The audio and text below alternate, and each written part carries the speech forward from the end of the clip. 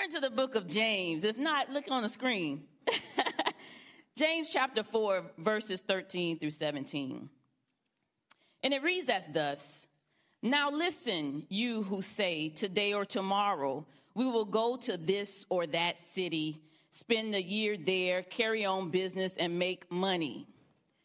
Why, you do not even know what will happen tomorrow. What is your life? You are a mist that appears for a little while and then vanishes. Instead, you ought to say, if it is the Lord's will, we will live and do this or that. As it is, you boast in your arrogant schemes. All such boasting is evil. If anyone then knows the good they ought to do and doesn't do it, it is sin for them. May the Lord add a blessing to the reading and the doer of his word. Amen. Well, Toy, I got to say something about your arms. Look at those muscles. She's been working out. She's been getting her fitness in. What's going on, everybody? My name's Nick. Good to be with you. I'm the pastor here at Emmaus Church. Before I get into it, I just want to remind you, we have a baptism coming up on, was it August 13th? 13th? Yeah, 13th, thank you. I need lots of people in my life. Baptism, I'm telling you what, is as good as it gets. Sometimes there's these decisions that we make that are so big, that are so important. We have to actually do something with our body. That sort of is a picture of what we want to see happening on the inside. And among other things, baptism is one of those. And it's a way for us to really say yes to the forgiveness offered to us in God that's ours, the fresh start that's available to us because of God's grace. How many of us could use a fresh start? How many of us could really, stand to have God's forgiveness feel even more real to us than it does right now, right? And baptism is also a real public way for us to say, you know what, we're in. We are in to the Jesus way of life. And we like to make it a big party. And so if you've never been baptized, man, I would love the chance to dunk you. Might even hold you underwater a little bit longer than I should, Just make sure we get in there, we clean all that stuff out. But it is such an incredible experience, y'all. Not only for us personally, but, man, for all of us to witness together as proof, right? That, man, fresh starts, new beginnings, better ways of life are possible because of God's grace through Jesus Christ. Can I get an amen on that? All right, so baptism is August 13th. If you are interested or you have questions about that, we've got a couple informational meetings happening right after service we're going to start July 30th, I think is the first one. Is that date right? You want to look for me? I'm really bad with numbers. I'm just like, all right, cool. That's a Sunday. Awesome. So that'll be the first one. And then August 6th, we'll have another one. Be right after service. Super quick. I can even do some Zoom meetings during the week if either of those Sundays just don't work for you, all right? But let's baptize some people, yeah? Amen? Amen? Awesome. Teach me to know my number of days. Wasn't that a good song? I like that song. As a pastor, I try to keep my requests to a minimum, for Thomas and the band. I don't usually, request. I requested that song, though. Because I love that song. Teach me to know my number of days. The phrase comes from a prayer in Psalm 90, which we just read a little bit ago, verse 12. Yeah, Thomas made that really awkward. Bro, there's just some weird stuff in the Bible. You just got to go with it. But Psalm 90, verse 12, that prayer is beautiful. Teach us to number our days, that we may gain a heart of wisdom. Can we say that together? Teach us to number our days, that we may gain a heart of wisdom. That's what I want to talk about today. I want to talk about time. I want to talk about how we're spending our time, our days, our weeks, our months, our years. Time is a fascinating thing. I just turned 40. Yeah, that's not old. It's not old. It's not young anymore, though, either, right? But it's that birthday that kind of messes with your head a little bit. It does. You start thinking a lot about time, how fast it goes. Time's weird. Here's some stuff I learned about time this week. I love my job. I get to kind of, nerd out on this stuff. But in a way, every human on planet Earth is actually living in the past. Stay with me here. Our brains don't perceive events until about 80 milliseconds after they happen. So in a way, our now is always more of a then. Back then, we're always a little bit behind. Some of you are like, amen, right? Gravity has a fascinating impact on time. You know, the closer you are to a massive body, the slower time passes. Like if you were to put a bunch of synchronized atomic clocks at different altitudes all over the earth, eventually they would actually fall out of sync with each other. Like, so let's just say, you know, you're able to go back in time, right? To when everything first started, and you put a synchronized atomic clock on like the top of Mount Everest, the highest point on the earth, right? And you put another one down on sea level, right? Over the course of the estimated 4.5 billion year history of our planet, those clocks would be off by about a day and a half because gravity impacts time in some really weird ways. Age also seems to have an impact on how fast time moves, or at least our perception of how fast it moves. Y'all agree with that? Right? Like the older you get, the faster it, you know, some of you young people are rolling your eyes because you hear people. But it's true. I mean, the older you get, the faster it seems to go. I remember like when I was little, whether it was, you know, the time before Christmas, how long that would take. Remember like the paper chains, those little red and green chains people would get and you tear one off. It seemed like it'd take forever. Like I remember how long summer used to feel when you were a kid. Like it just felt like it was, you know, a whole year. And now I can't believe that we're halfway through it. I feel like we just were there, you know, at the end of the year. Some of you are like, I work from home. It's not moving fast enough. I feel that. But the best explanation I've heard for this, why it's like this, is a theory called the exponential theory. Basically, our experience of time is proportional to the amount of time we have been alive. So you take, like my youngest, Selma, she's 7. 1 year is a seventh of her entire experience, right? Her life experience up to this point. I'm 40. I've had 40 of those, right? So 1 year is only 1/40th of my entire experience. That's why it makes it seem like it's going faster. And in fact, it does feel like it gets faster and faster the older you get because it becomes a smaller and smaller part of your total life experience. It's fascinating, right? Time is interesting. And humans have been time conscious for a while now. The earliest time-telling devices, like a sundial, right, or a water clock, date back to 1500 BCE. 3,500 years. We've been keeping track of time. Right back then, they would, you know, base it on what they were noticing in the sky. But we are a very time-conscious species. And now that we all have a clock in our pocket, it's not that hard to figure out what time it is. Am I right? Read a study this past week that might be, you know, info for a sermon on another topic. But the average American checks their phone, oh, this is gross, 352 times a day. That's like once every 3 minutes. But most of the time, a lot of those, what are we doing? We're checking the time, right? What time is it? What time is it? It's a question that we really like to ask, but I don't think that's really the most important question we ought to ask in regards to time. I think a better question I want us to wrestle with today is, what am I doing with my time? What am I doing with my time? So I think that's the question this passage in the book of James wants us to ask. At least that's the question that led me to start asking, and now I'm going to try to get you to start asking it, because that's how this works. Right? If you're just now joining us, we are in a series on the New Testament book of James, which is probably the earliest writing in the New Testament. It began circulating not long after the church got started, and it was written by James, who was the brother of Jesus, and he didn't come to faith right away. I mean, we've talked about this. You recognize how hard that would be, right? You're growing up with this guy, and people are saying all these things about him. He really wasn't on board with all of that until after the events of that first Easter. I mean, Paul tells us in one of his letters that James was one of the last people that the resurrected Jesus actually appeared to. And it moved James to faith, and he actually became the lead pastor at the church in Jerusalem, which was like the mothership of the Jesus movement. But he's writing to the church right after it experienced its first really serious persecution. Like things got bad for the Christians in Jerusalem. I mean, the first Christians were seen as dangerous heretics to their Jewish tradition. And they are actually seen as really suspicious to their Roman occupiers because they wouldn't acknowledge Caesar as Lord.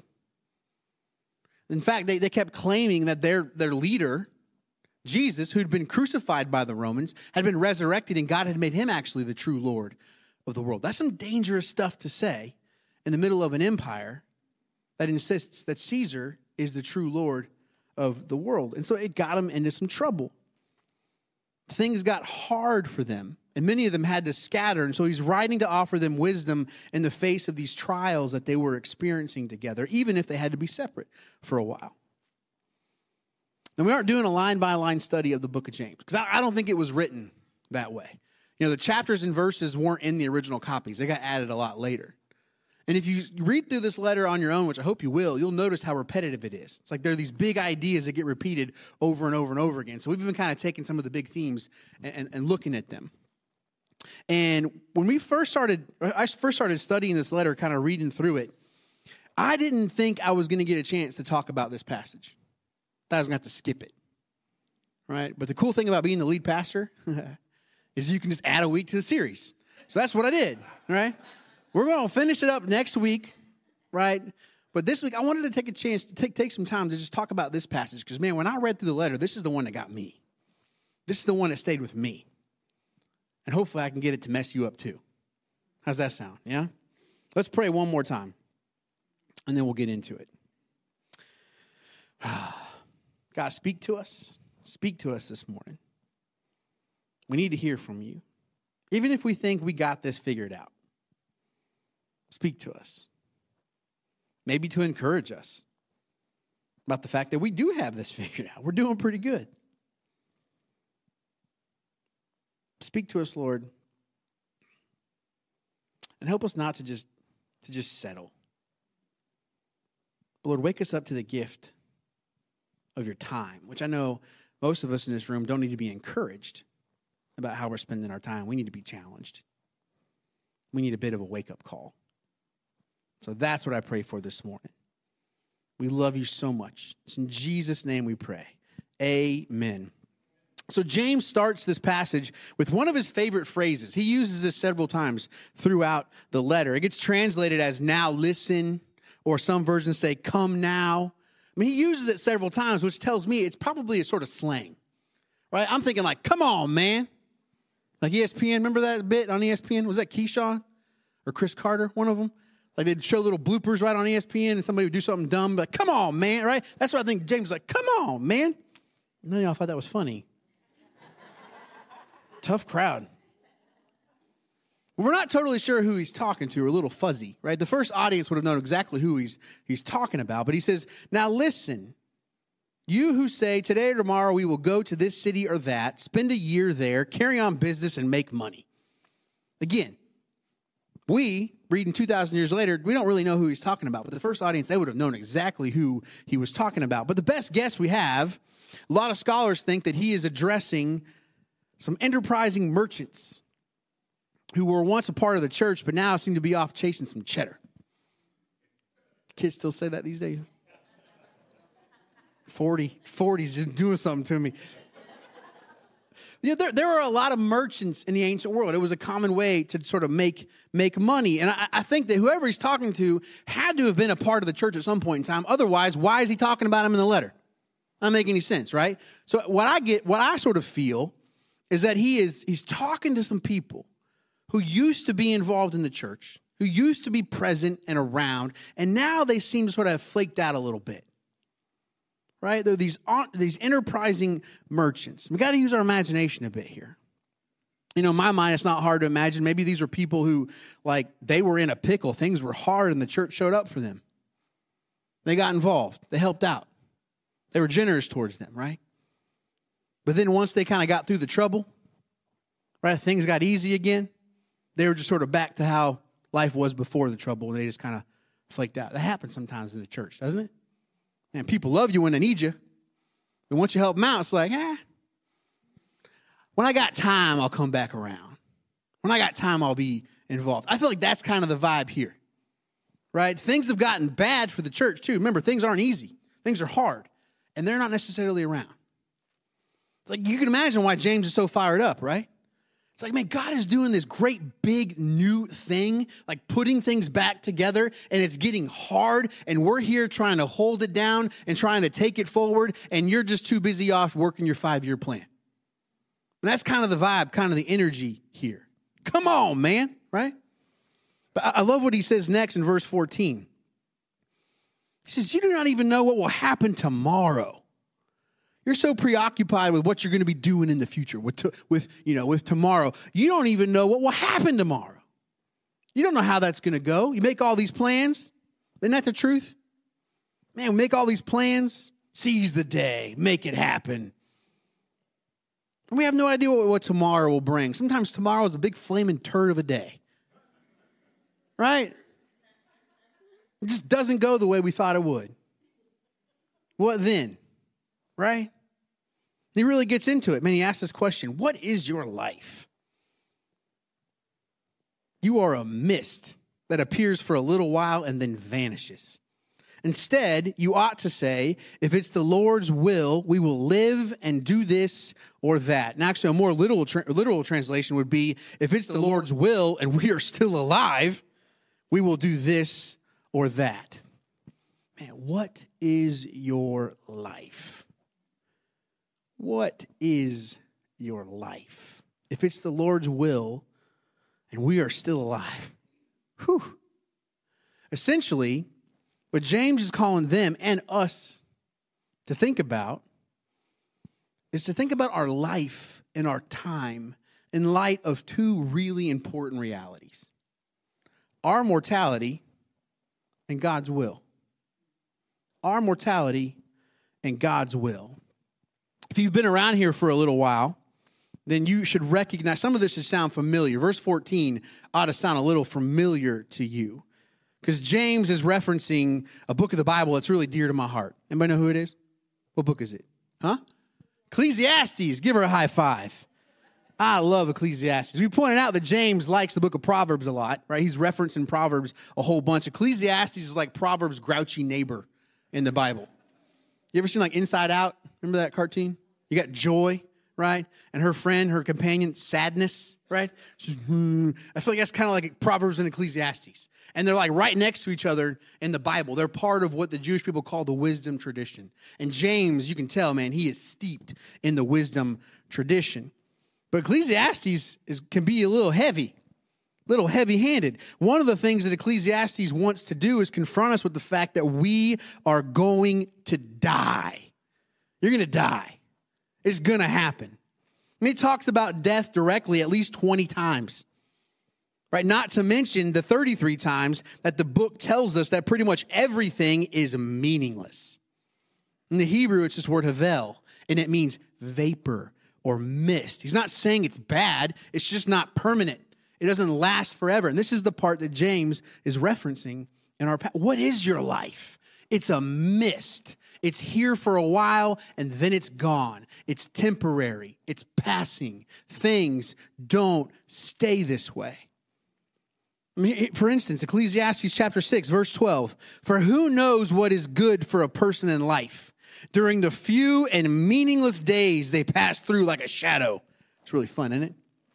Who can tell them what will happen under the sun after they are gone? Or I like this from chapter 7. A good name is better than fine perfume, and the day of death better than the day of birth. It is better to go to a house of mourning than to go to a house of feasting, for death is the destiny of everyone. The living should take this to heart. Sounds kind of morbid, a bit of a downer, but for me, I found it to be very clarifying. There's some clarity that comes to us from all of this.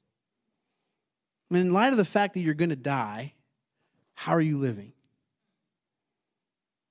Like, really, how are you living? Like, you got to really think about that, right? I mean, your days are numbered.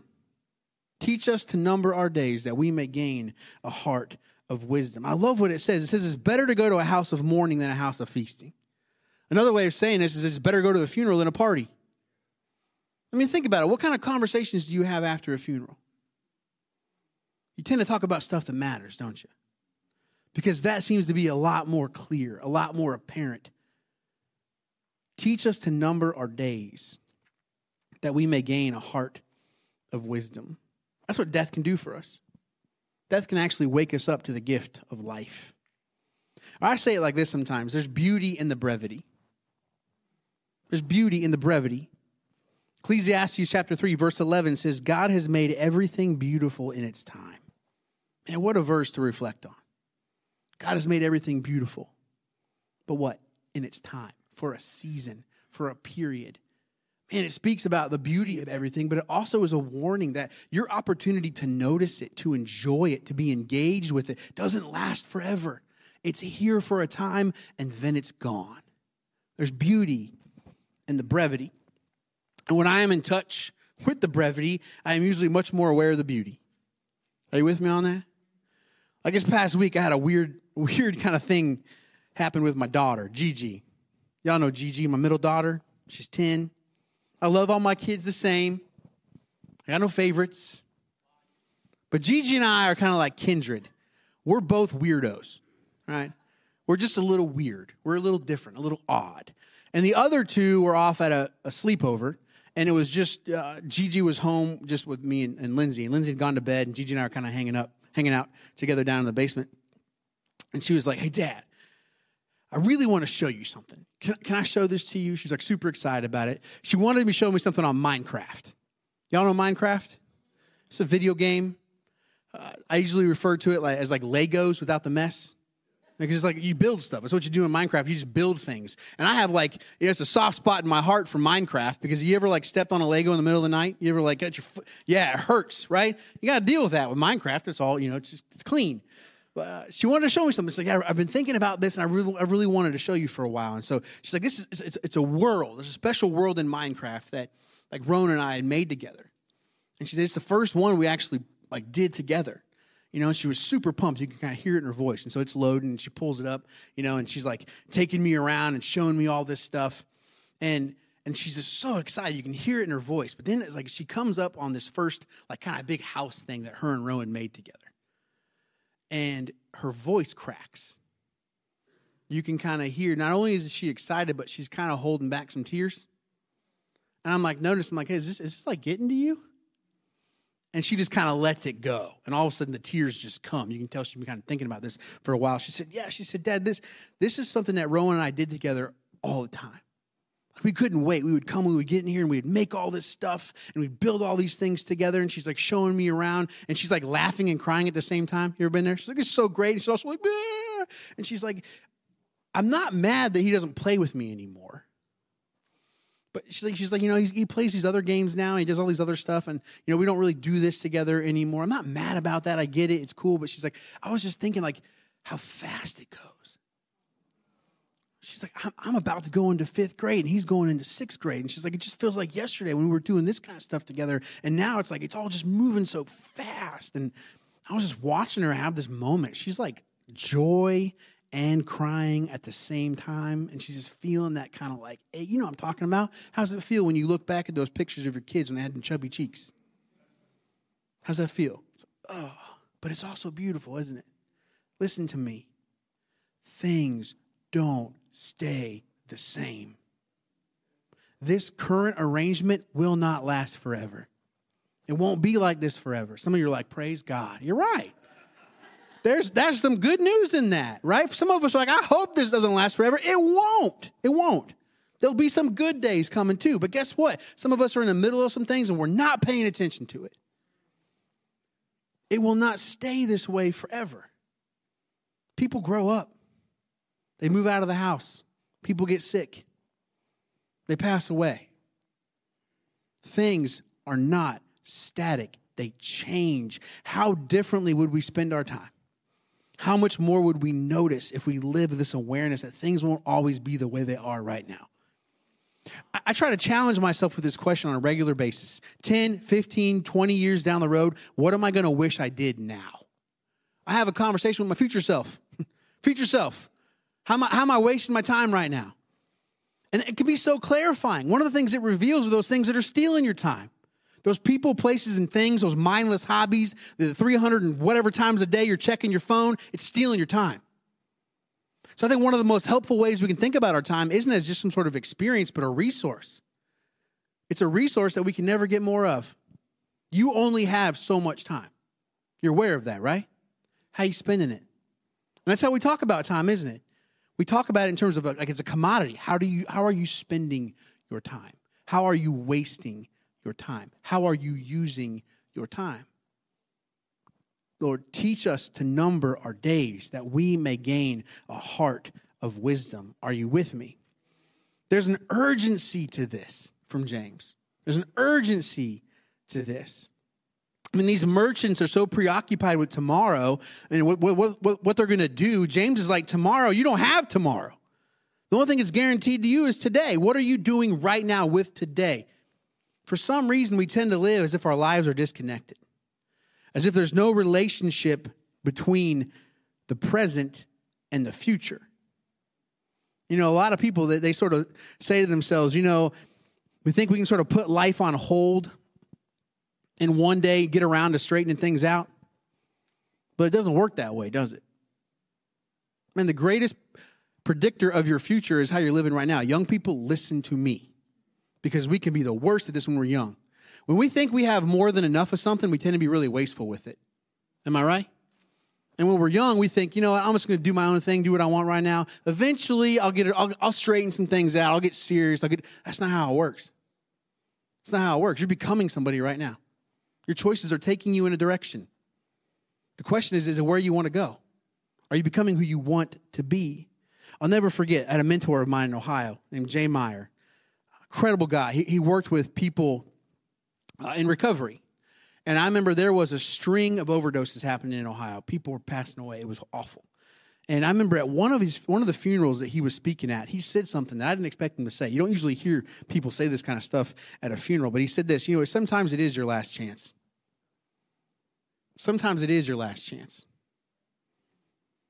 You know, yes, there's always a second chance. We need to hear about that. We usually hear about that a lot, right? There's a second chance. You can always try again. There's always grace to try again. But sometimes he's right. Sometimes there is no second chance. At the same time, there's always consequences. There's consequences. Grace is always there. Redemption is always possible. Yes, but grace does not take away consequences. What grace will do is help you live with them. But they're still there. Man, what a sobering thought. Sometimes, you know what? This is your last chance right here. You keep neglecting that relationship, eventually, it's going to end. You know, you're not taking care of your body. Eventually, something bad is going to happen. Like there's sometimes we have to wake up to the fact that there's always a second chance. Right now, this might be your last one. In this particular instance, there's a sobering reality of that. Are you with me? Man, Lord, teach us to number our days that we may gain a heart of wisdom. James doesn't just call them to think about their life in light of their mortality. He also challenges them to think about it in terms of the Lord's will. And we hear the idea of will, and we tend to think of like God's plan, right? Like how things will eventually sort of unfold. I don't think that's the best way to think about God's will. I think a better way to think about God's will is God's desire. What God wants to have happen. I mean, think about the Lord's Prayer, right? Jesus teaches us to pray, your will be done, right? Your kingdom come, your will be done on earth as it is in heaven. May things be in the world the way God wants them to be. But things aren't always that way. Am I right? Otherwise, why would we need to pray that prayer in the first place? Right? It's an important distinction for us to make. When we think of God's will as God's plan that will just sort of unfold, it puts us in this really passive posture. We're just supposed to just wait around for it, right? And sort of figure it out to be revealed. God's will isn't something we wait for as much as it's something we're called to work towards. And there is a call on all of us who identify as a Jesus follower to partner with God in making God's will more of a reality here and now. And we can be sure that God's will being done on earth as is in heaven will have something to do with what James calls the royal law. He refers to this several times in the letter, the royal law. And he spells it out really clearly in chapter 2 when he says this: if you really keep the royal law found in Scripture, love your neighbor as yourself, you're doing right. So we can be sure that carrying out God's will or God's desire in the world will definitely have something, everything to do with that. Are you with me? I mean, if your pursuit of God's will doesn't lead you to loving your neighbor more, then you're not doing it right. You're not doing it right. And I think it's going to have something more to do than just your 401k. Did you hear me? God's will for my life. We tend to think about that in terms of like us and our thing, right? Whatever God's will is, sure, it's going to involve that, but it's going to invite it to be a part of something bigger than that. Something bigger than just itself. James says to these merchants, and he says to us, I want you to consider how you are spending your time, your life, in light of the bigger thing that God is up to in the world. When we're younger, we tend to think that the world is just sort of all about us. Am I right? We're sort of the point of the whole thing. We're the star of the show. Like when I was younger, I remember actually thinking I was like the only the real human being and everybody else was a robot. Anybody else do that? Anybody else do stuff like that? Or just me? But we tend to think we're kind of the star of the show. And listen, I don't think that's all bad. I think the first half of life is meant to be about us and healthy ego development. Figuring out who we are, what we like. And we're driven by this desire to like experience the world and like see what there is out there for us, right? We're driven by that. I don't think that's a bad thing. It's a necessary thing. But the problem is we got to grow up. We have to mature from that. We have to graduate from that. And I've found a lot, in my experience, a lot of people struggle to make that transition, to move from first half of life to second half of life. First half of life is about getting your life together. Second half of life is about learning how to give it away. And what I found is people about my age can get stuck. You know, I know it's not so clean and simple, right? We have two halves of life. No, they kind of mush-mash together, and we got to hold on to both parts in each half. But eventually we come to realize, typically through disappointment, failure, or disillusionment, that it's not about us, right? Like either our life didn't turn out how we hoped, we didn't reach all of our dreams and all of our goals, or the rare case that we actually did, and we realize it's not all it's cracked up to be. But we tend to come to this place where we start to realize that whatever life is about something bigger than just us and our story, our dreams and our goals. But around midlife, what I've noticed is we tend to have one foot in each half. You know what I'm talking about? We tend to have one foot in sort of each half. By now, we've experienced some disappointment. You look around, you know, how'd I get here? That didn't quite turn out the way that I wanted it to. We also realize we're not going to do everything we wanted, all the dreams we had. We're not going to fulfill them or accomplish them. And we usually have some responsibilities around this time in life. We got kids, we got family, or we're in position in our work where people report to us. And we've got this sort of weight of responsibility. Instead of embracing it and sort of fully graduating to that second half of life, what I've watched a lot of people do is just try and live the first half over again. It's what you call a midlife crisis. It is. But you hear people say things like, I just want to do me. I'm tired of everybody needing me for things and having to do. I just want to do me for a while. I'm just going to be about me. And what they tend to do is sort of flake out and bail on the people who depend on them, who they need to be responsible for. And I've found that, man, if you typically go down that road, it sounds fun. But you go too far down that road, you know what you end up as? Alone and empty. Alone and empty. Now listen, we can't lose ourselves in the second half of life. That's not the goal, right? That's why I don't like the word selfless. That word, I don't like the way that sounds. I like self-givenness. The point isn't to lose yourself. The point is to be yourself fully and then leverage it for the good of others. But man, listen, if we want to use our limited time well, we need to invest it in something bigger than us. People and endeavors that will live long after we are gone. I heard this really great story a while back. I'm getting close. We're going to wrap it up, moving to communion, so just relax. But I heard this story a while back. I might have shared it before. I can't remember, but it's a story you want to tell more than once anyway. But it's about Eleazar Maccabee. In fact, I think, Jay, you're the first one that told me this story. Eleazar Maccabee. Maccabees were this family of Jewish freedom fighters that stood up to the Greeks. There aren't any stories about them in the Bible because most of their history took place in between the Testaments. right? The Old and New Testaments. There's a big period of history right there in the middle. We don't have any books in our Bible about. But the Maccabees were this incredible family. But right before the time of Jesus, Israel was an independent state for 150 years. We forget that sometimes. They're ruled by the Romans when Jesus is on the scene. But before that, they were actually their own state, their own nation for 150 years. It was because of the Maccabee family. They fought off the Greeks. But there's this great story about Eleazar. There's this battle going on, and the Greeks would often have elephants in their formation. They would bring elephants into the battlefield, right? And Eleazar, he's fighting, and he notices there's this one elephant that has like an extra tower on top of it. He's thinking, man, the king might be on that.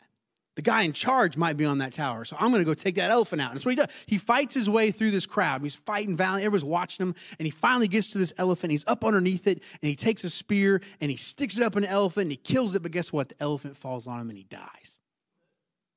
It's a fun story, right?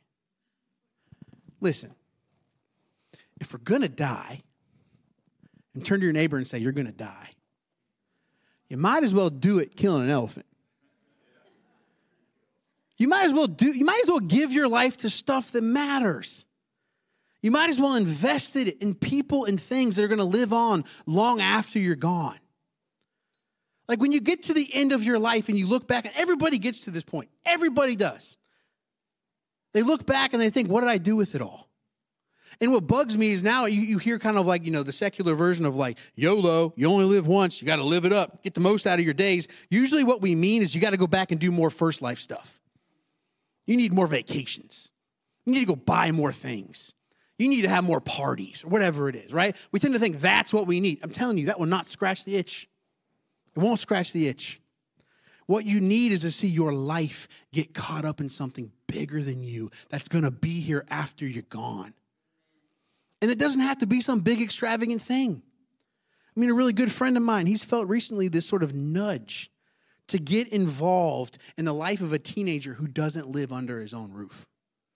For whatever reason, that teenager's dad, he lives on the other side of the country and he can't be around. And so my friend sort of decided, you know what, I'm going to be around. I'm going to check in on him from time to time. There was even one day, he took him to go buy a Mother's Day present for his mom. That's what he did. You know what I call that? Time well spent. That's time well spent. What's this look like for you? My challenge for us, we're going to get really practical this week on the podcast. Hopefully you're tuning in. We're going to keep it going on the podcast. A lot more ideas and thoughts talking about managing our time. We're going to get into that this week. But I just want to leave you with this. How are you using your time? In light of the fact that your days are numbered, you only got so much more time. What aren't you paying attention to? What's something you're putting off? You've been avoiding. And then how much of your time is actually invested in just you and yours? And how much of it is being caught up in what God is doing in the world? How much time are you setting aside for that? I'm going to tell you right now, men, listen to me, talking to you. We need you to get involved. We got too many ladies doing everything. I'm just saying it. It's the truth. I got a whole bunch of high school boys that are looking for some guys to show up for them. We need volunteers. We need your time to make time for them. Man, you talk about making a difference. You don't got to be cool. I'm not cool. I said cheddar earlier. You just got to be available. You just got to be available and be present to them. I'd love to get some more small groups going for our high school students, but we can't because we don't have any guys who are willing to do it. What's that about? What are you spending your time doing? Probably, yes, have fun, enjoy it. But is there any time set aside for people who don't live under your roof to get caught up in what God is doing in the world? That's the challenge for you this week, to take a really hard look at how you're spending your time, because how you're spending your time is how you're living your life. You can't divorce the two.